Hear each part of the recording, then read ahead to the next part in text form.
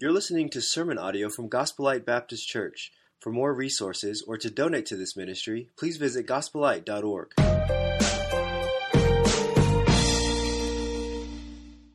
We are talking about walking in love as Jesus loved us. It's exciting. I'm thrilled. We took Ephesians chapter 5, beginning in verse... Oh, I didn't dismiss the teenagers. Sorry, you're dismissed. Okay, after the worship, yeah. And if you're a teenager, you can go to the teen service. Love you guys. See you. Embarrassing? Okay, good. All right. And Ephesians chapter number 5, in verse number 1, it says this: Be imitators of God as beloved children. I love that. Imitate God. Paul is telling us to mimic God. Specifically, he's telling us to do that by walking in love, as Christ loved us and gave himself for us a sacrifice to God. So last week we introduced this as somewhat of a theme verse for the month of June. And so we talked about our sixth core value, and that core value is this: love is our reason for sacrifice. And then every month we've had a next level statement, just to sort of complement the theme for the year, right? Keep it before us, and then remind us of how we can go to the next level in this particular core value. So this month's next level statement is loving others at the next level. And we're learning that each week from the greatest example of love that there is, and that is the Lord Jesus Christ. Thus, loving like Jesus loves. So what is love? We talked about that last week. We spoke about looking how Jesus loves. Last week's love challenge had to do with potentially looking at ways that we can sacrificially love others. And so we challenged our church just to look for ways to intentionally love someone else in a sacrificial way.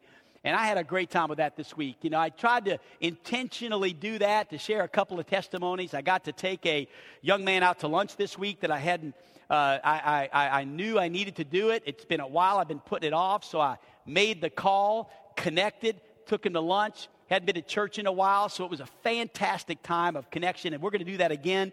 And so I really enjoyed that. I got to give a gift card out this week that the Lord told me to give. I gave a tip to the guy at the car wash place, and I got it was really sacrificial because I rolled my car down while the car wash was on, so it wasn't a good move. I sacrificed my car for that $1 tip, but hey, it was worth it, you know. So they may seem silly to you, but they were just little ways to illustrate, and I'm sure everybody in here, if you thought about it, you probably distributed that kind of love to someone this week as well.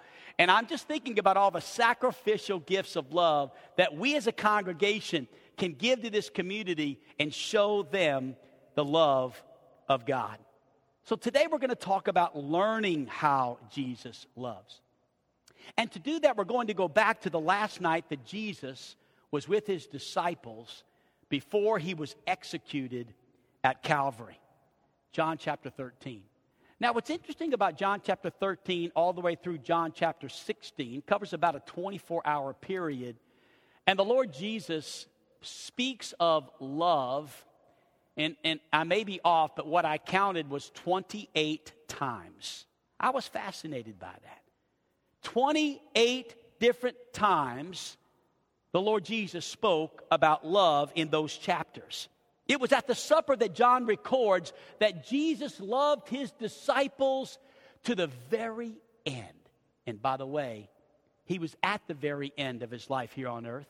He was just a day away from the crucifixion. In John chapter 13, beginning in verse 1, he says this in our text. He says, Now before the feast of the Passover, when Jesus knew that his hour had come to depart out of this world to the Father, having, here's the first mention of 28 times, having loved his own who were in the world, he loved them to the end. And you know, during that Last Supper, as you read the different accounts, they're discussing, the disciples are discussing who should be the greatest. I mean, here in this moment where Jesus is illustrating his death and the shedding of his blood, they're more concerned about themselves. They are actually in love with themselves. that they create this drama at the Lord's Supper. We see one of those accounts in Luke chapter number 22. I want you to see it on the screen as I read through it. Just spend a moment on this. A dispute also arose among them as to which of them was to be regarded as the greatest. That's important as we lay the foundation for the message. They're looking, who is the greatest? Which one of us, God, is going to be the greatest in your kingdom? And he says to them, the king of the Gentiles exercised lordship over them, and those in authority over them are called benefactors. But not so with you. Rather, let the greatest among you become as the youngest or the lowest rank, and the leader as the one who serves. For who is the greater? The one who reclines at the table or the one who serves? Is it not the one who reclines at the table? But I am among you as the one who serves. So as you read the gospel accounts, you'll find this to be the third time that the disciples are arguing among themselves as to which one of them deserved to be the greatest. We find one of those accounts in Mark chapter 9. I think the worst account, it's ugly, is Mark chapter 10, because right after Jesus at the Lord's table is discussing about the fact that the scribes are going to, the scribes and the Pharisees are going to take him away. They're going to spit on him. They're going to mock him. They're going to beat him. In the next verse, the disciples say, and I'm adding this, but in essence they say, oh, that's too bad, Jesus. Hey, who's the greatest? Who's going to be the greatest? And it's devastating because it shows their insensitivity to Jesus. Here he is in the midst of a moment where you would think they would be engaged with being concerned about that, but yet they're more concerned about their position. On each occasion, Jesus actually interrupted their arguing and reminds them that the greatest is the servant of all. Jesus defines authority in a counter-cultural way. Jesus says, listen, gentlemen, when you have the opportunity to rule over other people, don't use it like you've seen it used. We serve from a different position. And so we're going to learn what Jesus meant by that. We're going to learn how Jesus loved in this account in John chapter 13. So let's go back to the Lord's Supper. We are hours before Jesus is going to be arrested as we read through this text. They are going to celebrate the Passover together. This will be the last time that Jesus celebrates the Passover with his best friends before he's going to be arrested and crucified. Now, in just a moment, as we enter into the text, it might be helpful for us to realize that there's something about ancient Israel that would be good to know about before we read it. And that is this. People wore sandals back in that day, right? And so the streets were dirty. They were dirt roads. They were dusty roads. They were filthy. And so as you entered into a home as a guest, maybe, or even into your own home for dinner, there would always be a slave and or servant. And that slave or servant would have three utensils, three different objects. One would be a basin. The other would be a pitcher of water. And the other would be a towel. And because the feet were so dirty, their feet would be washed as they would enter into their homes. And so that context is kind of what I want you to notice. But I want you to also know this, that in this upper room where this Passover took place, there were only 12 disciples and Jesus. No servant was attending them. There was no servant, no additional person waiting at the door to wash their feet. So you got to imagine this scene. Here are the utensils for washing everyone's feet for everyone to see. Everyone who walked in could see they were there. There was the bowl. There was the pitcher of water. There was the towel. But no one moved to take the position of a servant. And Jesus is about to give us a picture of what serving in love is actually all about. Jesus is going to give us an example and a picture of the servant who loves. So the supper is ended. No one has washed anyone's feet. Now let's dive into the text. Listen and watch Jesus' love in action. Verse 2. During this supper, when the devil had already put it into the heart of Judas Iscariot, Simon's son, to betray him. We'll come back to that. Jesus, knowing that the Father had given all things into his hands, and they had come from God, he was going back to God, and we'll come back to that. He rose from supper. Pay attention. This is extraordinary. He lays aside his garments.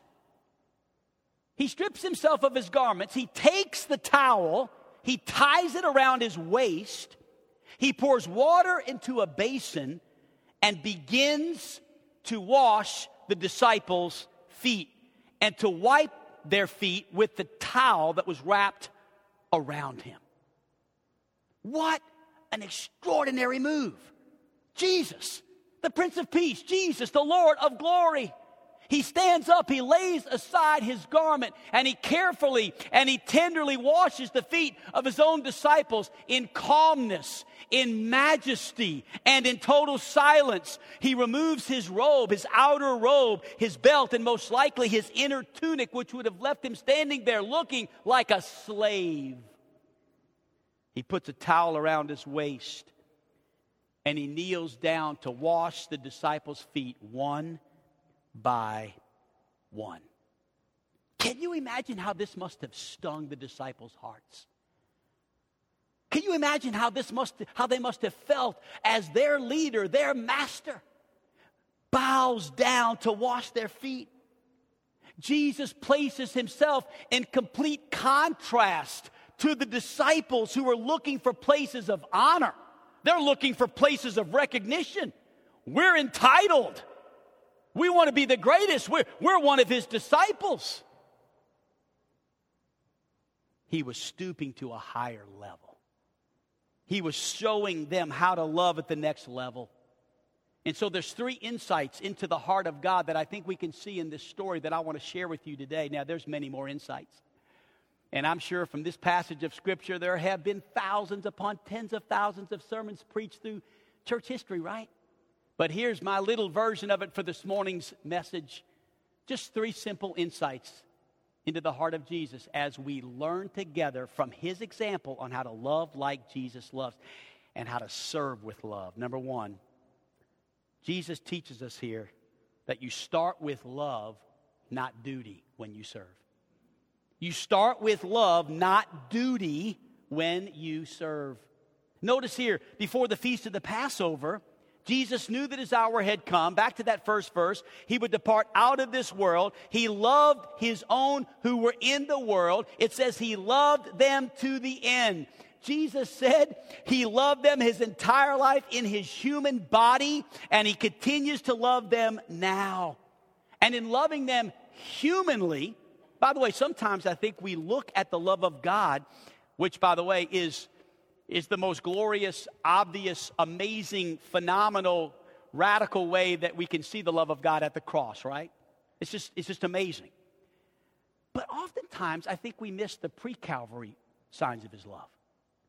How did Jesus love before he died? How did Jesus show his love before Calvary? And we have a picture of that right here in the text. He served them. He gave them an example to follow. In this text, he's about to wash their feet as a servant. But just for a moment, would we not agree that Jesus could have taken liberty to pull the rank card and command one of them to do this? I mean, he's the leader after all, right? Could he have not said, hey, Peter, my feet are still dirty. Well, I've given you 5 minutes to notice the towel, the basin, the pit. Come on. Is anybody going to wash my feet? I mean, was Jesus not the greatest? The greatest of all time. He doesn't pull the rank card. Instead, he used his liberty to love. Just like Galatians chapter number 5 and verse 13 says. For you were called to freedom, brothers. Only do not use your freedom as an opportunity for the flesh, but through love serve one another. What motivated Jesus to reach for that towel? What motivated Jesus to reach for that pitcher of water? What motivated Jesus to wash the disciples' feet? Was it contempt for the disciples' selfishness? Had he just reached a point where it's like, fine, I guess I'll just do it. If nobody else is, somebody's got to do it. Was it disgust for their misplaced priorities? No. It's one word. The word is love. He loved them. And he served in love. Love prompted Jesus to lower himself for the benefit of others. Because when the disciples thought of a servant, that's not what they thought about. When the disciples thought of a servant, they didn't think of someone stooping themselves lower than someone else. They thought of somebody who does something because they have to. It's their duty. They're forced to because it's their duty. And without love, service is merely duty. That's all it is. I do this because I have to. Yeah, you're the pastor. You got to preach. I mean, you better have a sermon ready because, it's your job. You're supposed to do it. You're the janitor. You're supposed to do it. You're the parent. You're supposed to do it. You're the child. You're supposed to do it. You're the employee. This is your job. Somebody expects you to do this. That's why you do it. But love makes all the difference in the world. Love is the motive for service, not duty. This is how we learn to love like Jesus loves. This is why our core value is love is our reason for sacrifice. Because if the service that you're doing is making you bitter, it's an indication that the love has gone. Maybe it's serving your spouse. Maybe it's serving your children. And honestly, it's just, you're just tired of not being thanked. It's just like I do all of this and I do all of my duties and nobody ever recognizes. I haven't gotten a Mother's Day card in a couple of years or a thank you card, or I serve at the church and I'm doing all this. Nobody even knows I'm doing it. Is it really worth it? Is it making a difference? When your service turns to bitterness, it's an indication the love is gone. And we're all serving in different ways, even in ministry as we serve. We must ask ourselves the question, God-like love is a love that is selfless. It's a selfless love. And I constantly have to, honestly, almost test myself and intentionally teach myself by following the example of Christ that as I serve, it's not out of duty. It's not because I have to. It's because I love my wife. I love my children. I love my church family. And that's why I pick up that piece of trash. That's why I work in the nursery, or that's why I change that diaper, or that's why I clean those dishes. It's not duty. It's love. That's following the example that Jesus gave. Secondly, and we see this in the life of Christ, Jesus settled his life's direction. Now pay close attention as we walk through this. This is going to be very important for all of us to notice. And there's several truths here that are very important. And the first one I want to establish will help us to understand the second one. So first of all, the supper is ended. It's over. We see in John chapter 13, verse 2, the supper has ended. The dishes are being cleared from the table. But notice something in the text. Not only is the supper ended, but something else happened in verse 4. Jesus rose from the table. Supper's over. Everybody's finished. They're hanging out now. Maybe somebody's clearing some of the dishes. I don't know how that looks or what the tradition would have been like back then, but I do know that it's interesting to note that Jesus pushed himself away from the table and he rose from supper time. Why? Because here's the truth. Nobody prepares a meal that lasts forever. For instance, you might call this sermon a meal. I'm serving up a truth from the Word of God. How many of you are glad this sermon is not going to last forever?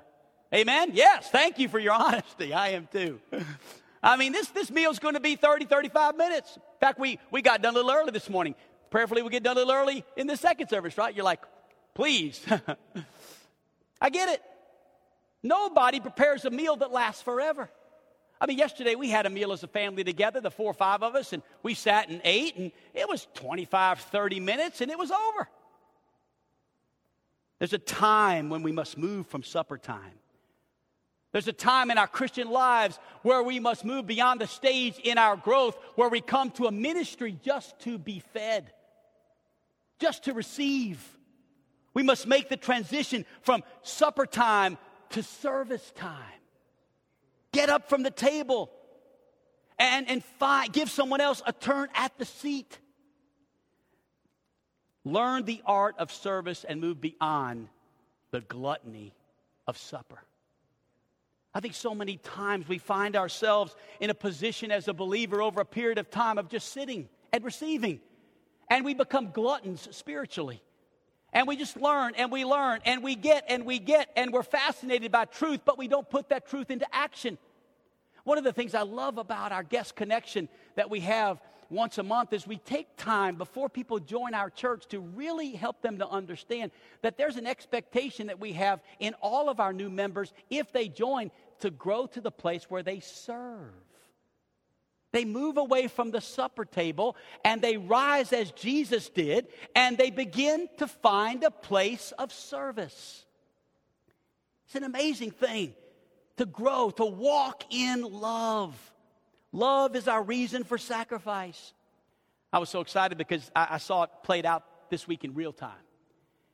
We have a lighthouse in our home every week, and we have the single adults, the older single adults, anywhere from age 30 to probably, honestly, 70. It's pretty incredible diversity in our singles group. And it's not a dating group. It's not that at all. It's a Bible study for people who are single. And it's hard for them sometimes to find a place to really feel like they belong. And so we've created this space, and it's been cool. We've had up to 25 or 30 that have attended different ones, and we average around 18 or 19. It's exciting. So after the Bible study this week, one of the ladies in our group came up to me and said, she comes to the first service, she said, Pastor, could I talk to you this week about our small group, about our lighthouse? I said, sure. I said, just call Carrie and get an appointment. So she did. Well, have you ever heard me tell stories about people that want to talk to the pastor? Yeah. My famous stories about people that want to talk to the pastor is it's usually not good when they want to meet you in your office. Well, I was a little bit nervous. I thought, she's a new member. She just joined the small group. What's wrong? Is there something? Is she uncomfortable? I got to admit, I'm a little insecure sometimes. Is that okay to admit? But when she came, she said, I'm so excited. The Lord's laid something on my heart. She said, you talked last week about just sacrificial acts of love, and I know there's not much I can do, but I was wondering if I could write a note to our small group members on like a bi-weekly, monthly basis, just to encourage them. Maybe a birthday card, and maybe from time to time slip a little gift. And she said, I think I might just call it a letter writing ministry within our small group. She said, Pastor, I wanted to get your permission to do that. I said, of course not. We can't do that. We can't be writing letters. No, I didn't do that. I said, that's wonderful. That's amazing. What I was so encouraged about was somebody who was pushing away from the supper table and saying, you know what? It's time to serve. Let's find a creative way to get involved. And you know what? You don't have to find a creative way. You could call a deacon or a pastor and say, hey, listen, I just want to get plugged in. What area of service can I become a part of?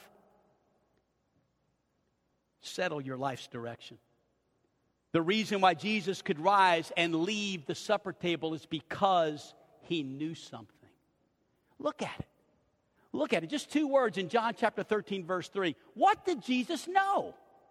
It says Jesus knowing. Important words there in the text. Because when you know why you do what you do, it makes all the difference. Jesus knew something. And when you know why you do what you do, it frees you to serve by love. Jesus knew where he was from, and Jesus knew where he was going, which means this: he had a strong sense of his identity. It was mentioned as we sang that first worship song, I am who you say I am. Pay close attention to the text again, John 13, chapter 13, verse 3. Let's read the whole thing together. Jesus, knowing that the Father had given all things into his hands, and that he had come from God, and that he was going back to God, he had a strong sense of his identity. He knew he was from God. He knew he was going back to God. People who are in an identity crisis are not very good servants, because they're so busy spending energy trying to figure out who they are and trying to prove themselves. And Jesus had nothing to prove. He knew who he was. He had settled his life's direction. Jesus knew that he was the Son of God, and washing dirty feet wasn't going to change that at all. Wasn't going to make any difference. Who cares? I'm going to serve in love. I can lower myself to do something that most people would look at as, wait a minute, he shouldn't be doing that. No, that doesn't change anything about who I am. I am who you say I am.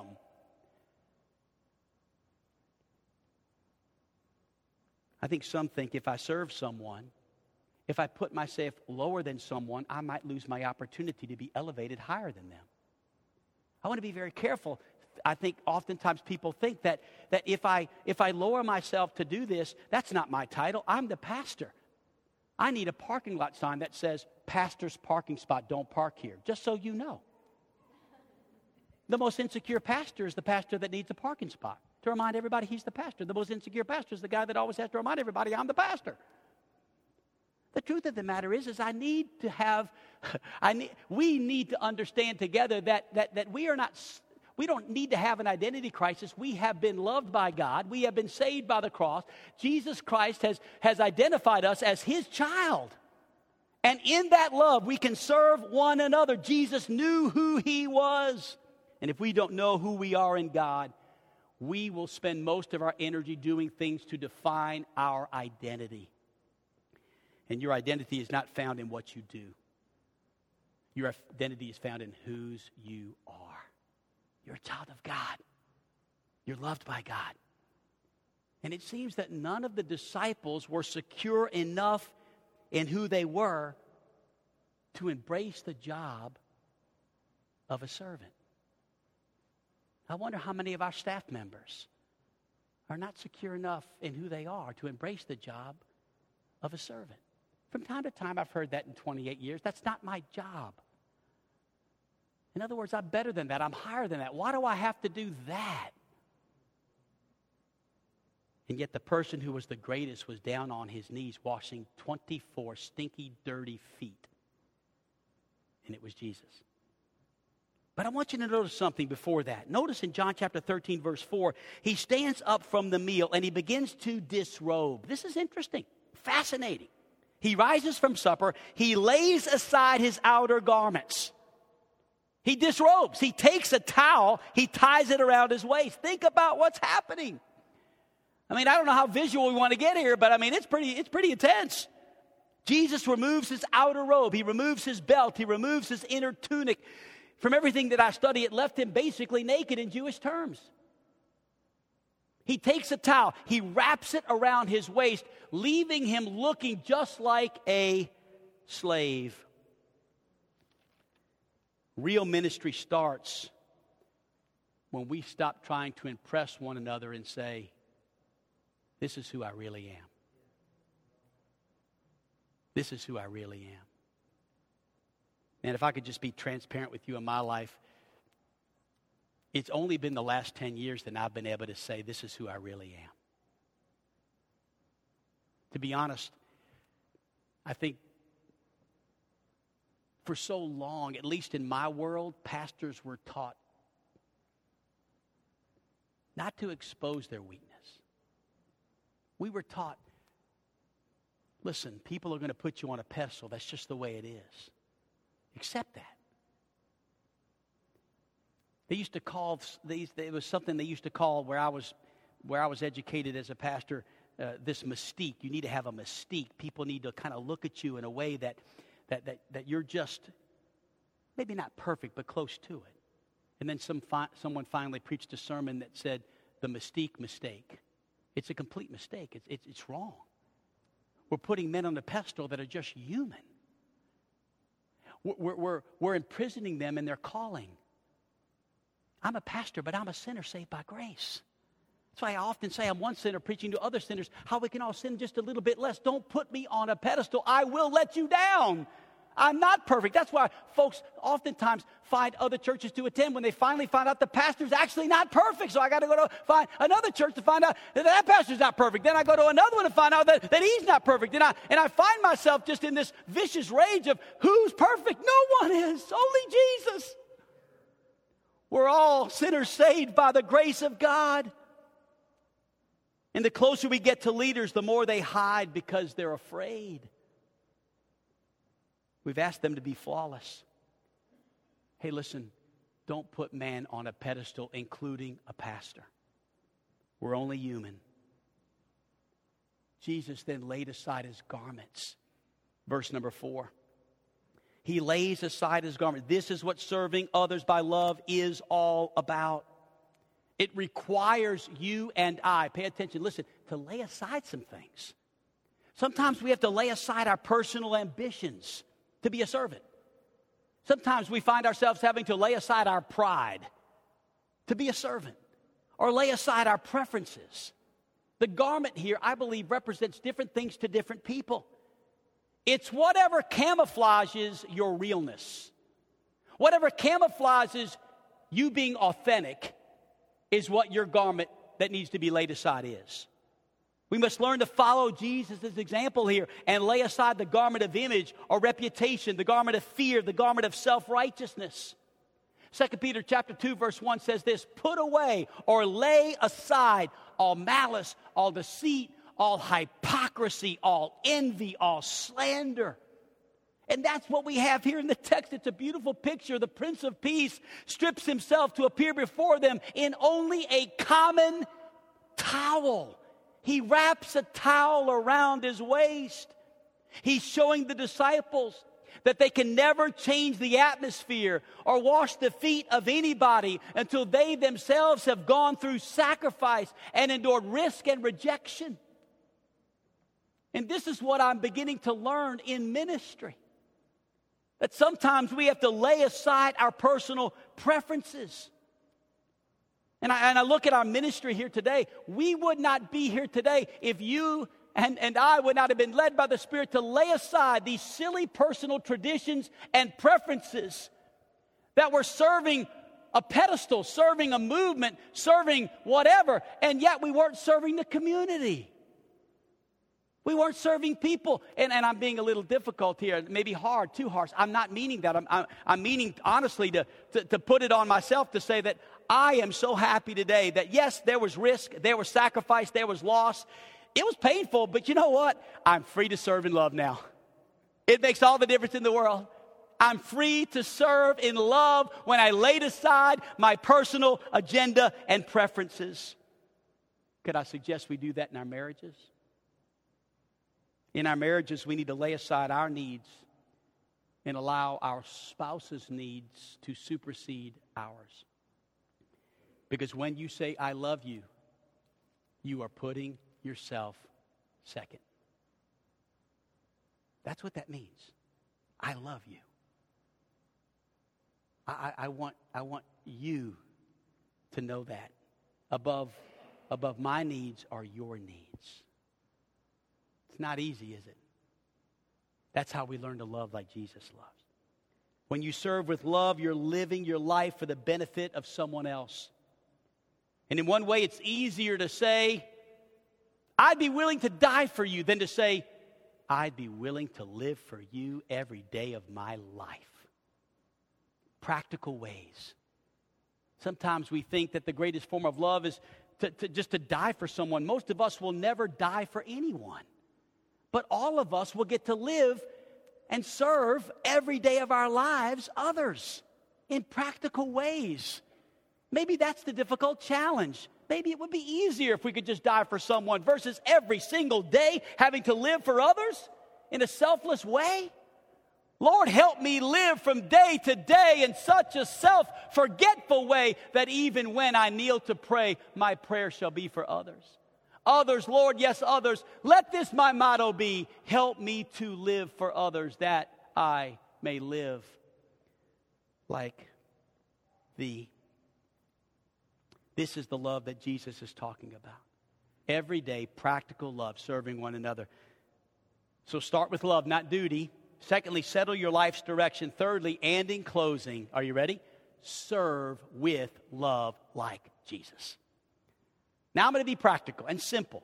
As we conclude the message this morning, let me begin with this. Have you ever felt unappreciated? Now don't feel like you have to be over spiritual right now. I'll be the first. I have felt, honey, you're second. Have I got a few others that have felt unappreciated? Okay, good. All right, the rest of us are just like, I'm too tired to raise my hand. I get it. No problem. At some point, we all sort of feel that way. I mean, I can honestly say I have felt that way recently. And the reason I know that is because I've examined my heart. I thought, Eric, now, you know that's something you've done recently. You haven't done the perfect job of practicing what you've preached lately. And I must say that I do struggle with this one. I mean, probably there's others that understand what I'm saying. It's just to be unappreciated. Sometimes it just, you feel like that no one notices. Or you feel like there's just, really, you're not making an impact. And in those moments, you need to remind yourself that servants serve imperfect people. All of us are imperfect. We're not serving each other from a place of perfection. It's not perfect people serving perfect people. It's imperfect people serving imperfect people. And so Jesus not only knew who he was, he knew who they were. He knew that. And he still washed their feet, even though these guys were a piece of work. Now, that's interesting that there are two specific people mentioned in the text. And that's what I want to close with. Let's look at the first one in John chapter 13, verse number 5. He pours water into a basin. He begins to wash the disciples' feet and to wipe them with the towel that was wrapped around him. And he came to Simon Peter. Now, church family, we don't know what any of the other disciples thought. But as usual, we knew what Peter thought. Because Peter was that kind of guy. Peter was the guy that was always going to speak up and tell you what he was thinking, right? If you know anything about Peter, you know that was kind of his deal. And so Peter got a lot of ink in the Bible because he always seemed to say something. He always seemed to have something to say about something. And so Jesus comes to Peter, and Peter says, Lord, do you wash my feet? Are you sure you want? This is not a good move, God. Jesus answered, what I am doing you do not understand now, but afterward you will understand. So Peter says to him, you will never wash my feet. It ain't going to happen, Jesus.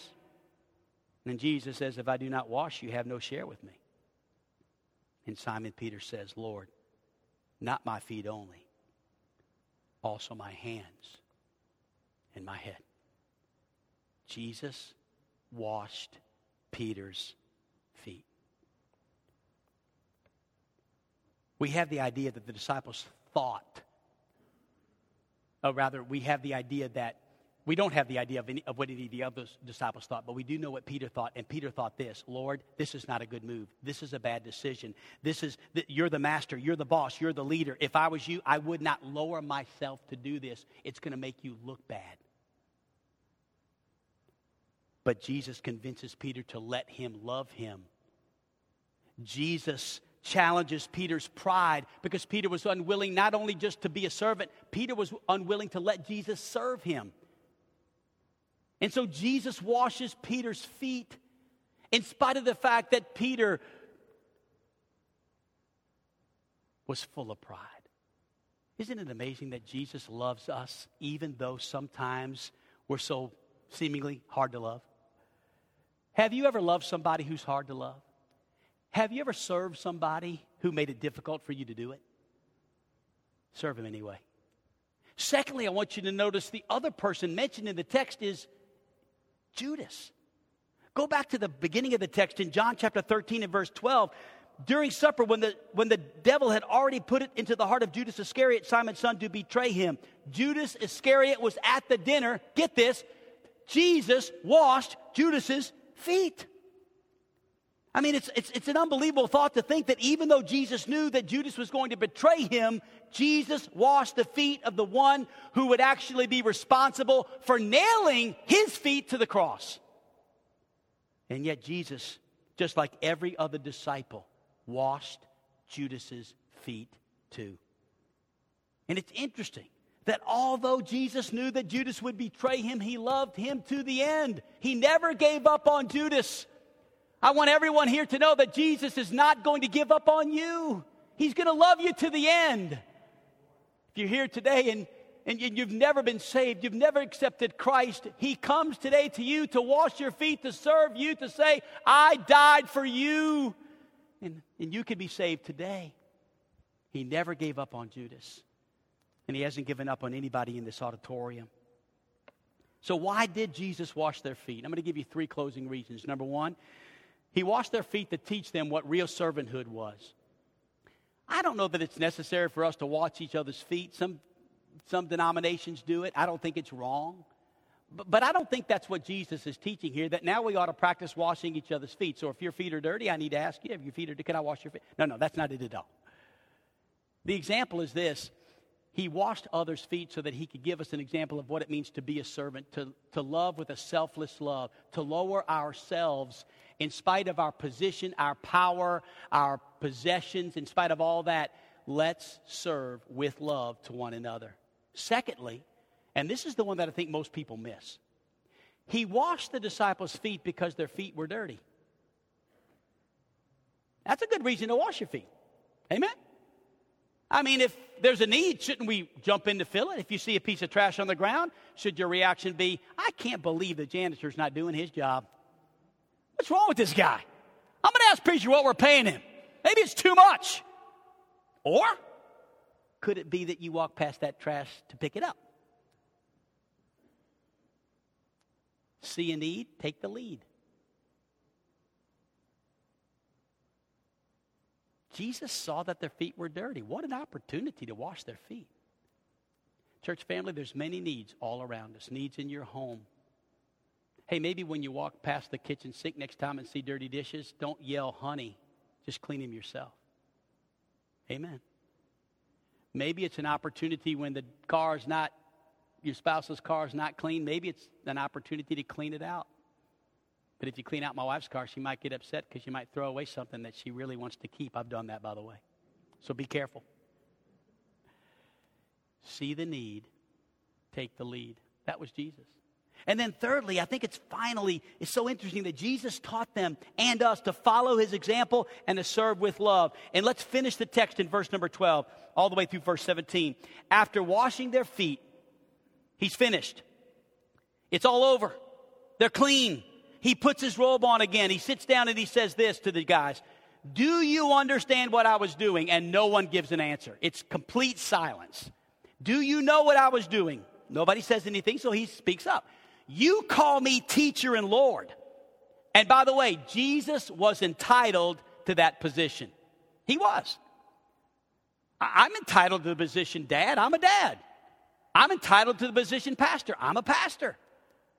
In some cases in my life, I'm entitled to the position of boss. I have employees. I get it. We all have titles. Everyone here has a title. You have something you are entitled to. Jesus was entitled to being called teacher and Lord. He says in the text, you are right, because that's what I am. I mean, you don't need to hide your title. Jesus didn't hide His. And since I, your teacher and Lord, or Lord and teacher, have washed your feet, you ought to wash each other's feet. Why? I've given you an example. Do as I have done to you. I tell you the truth, slaves are not greater than their master, nor is the messenger more important than the one who sends the message. Now that you know these things, God will bless you for doing them.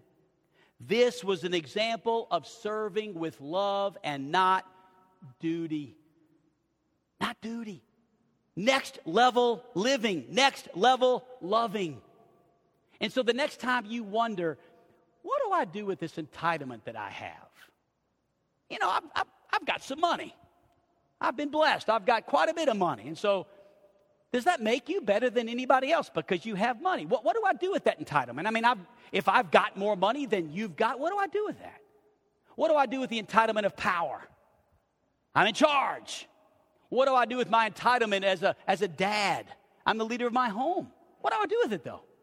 How do I manage that? How do I steward my entitlement, my possessions, the things that God's given me? They're mine, right? Sure, I've been given those things. I paid for them. I bought them. I mean, I'm trying to be honest here today. There's things we're entitled. What do you do with the things you've been entitled with? Can I make a suggestion? Serve others in love. Take your title and use it to serve others. Take some of your money and use it to bless others. Take some of your vehicle and use it to give others a ride. Take your home and use it to host lighthouses. Take your job and use it to help others. Whatever entitlement you have, use it to serve each other in love. I know I've got this title, this thing they call pastor, but can I tell you? I think one of the greatest parts of my job is when I get to clean a toilet or empty the trash or pick up some trash or just come alongside. And one reason why I don't come out of the back at the very end and step onto the platform and then slip out the back, and one reason I do that is because I think that's the entitlement that so often we as leaders feel as if we have to have this. We have to separate ourselves from the audience so that we can be more noticed or feel more important. But I've never felt more important than when I sit next to you and you love me and I love you, and I just feel like the ground is level at the cross and we can serve one another in love. Can I get an amen right there? That's what this is all about, and that's what Jesus is teaching. So I gave you some practical ways to love one another. Do you see them in your worship guide in closing? You say, Pastor, these are kind of silly. Well, deliver some goodies and cakes to a local emergency responder with a thank you note for their service. Wow. Would that really make a difference? A dozen cookies and a note? I think so. Deliver a bag of groceries to a struggling family. Maybe assist in mowing or other lawn care needs at your local church this week. I had a family this week contact me and say, Pastor, we're just going to take care of all the lawn work this week. Couldn't believe it. Make a meal or treat and deliver it to someone in need or to a neighbor you haven't met yet. Had the most incredible thing happen to me last week. Had a guy in the church call me who's homebound. He can't come to church. He can't drive anymore. He lost his license. And Thomas, I didn't call you because I want to do it. He said, Pastor, all I want is a personal pan pizza from Pizza Hut. That's it. I said, why not hogs? I mean, it's a lot better. He said, I don't like hogs. I like Pizza Hut. I said, all right, I'll get you a personal pan pizza from Pizza Hut. And so we're delivering a personal pan pizza to this homebound guy that can't come to church anymore. That little small way of serving him is what I'm talking about. And then teenagers, I put one here for you. Secretly clean out your mom and dad's car without them noticing. Well, I guess if your cars are cleaned out this week, parents, you'll know who did it. Well, actually, none of the teenagers are in here, so you need to show them the notes. Church family, this has been a blast for me this week. Studying this message and preparing this message for you, because I know how much of a difference this can make. I know how much of a difference it makes in my wife's life when I serve her as a husband in love. I know the kind of difference it makes in Chloe's life when I serve her as a dad in love. I know what kind of a difference it makes in your life as a church member when I serve as a pastor in love. May we together, as a unit, as a body, serve one another in love.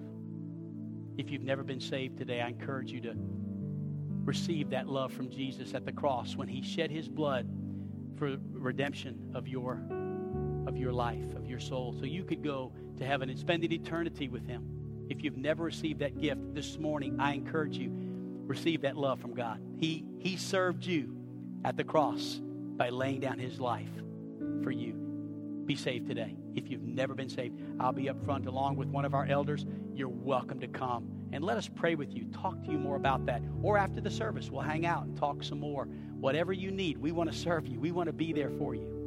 But if you also just need a place at the altar, whatever the response this morning is, just what does the Holy Spirit want you to do? If you need someone to pray with you, I'd be honored to do that as well. So whatever it is that God's leading you to do as a response to the text, to the message, to the worship, feel free to do that. Father, I love you. I thank you so much for the opportunity to share your word this morning. I pray, God, today that you would take everything we have shared in your word and that you would, Lord, break the stony hearts, including mine sometimes, God.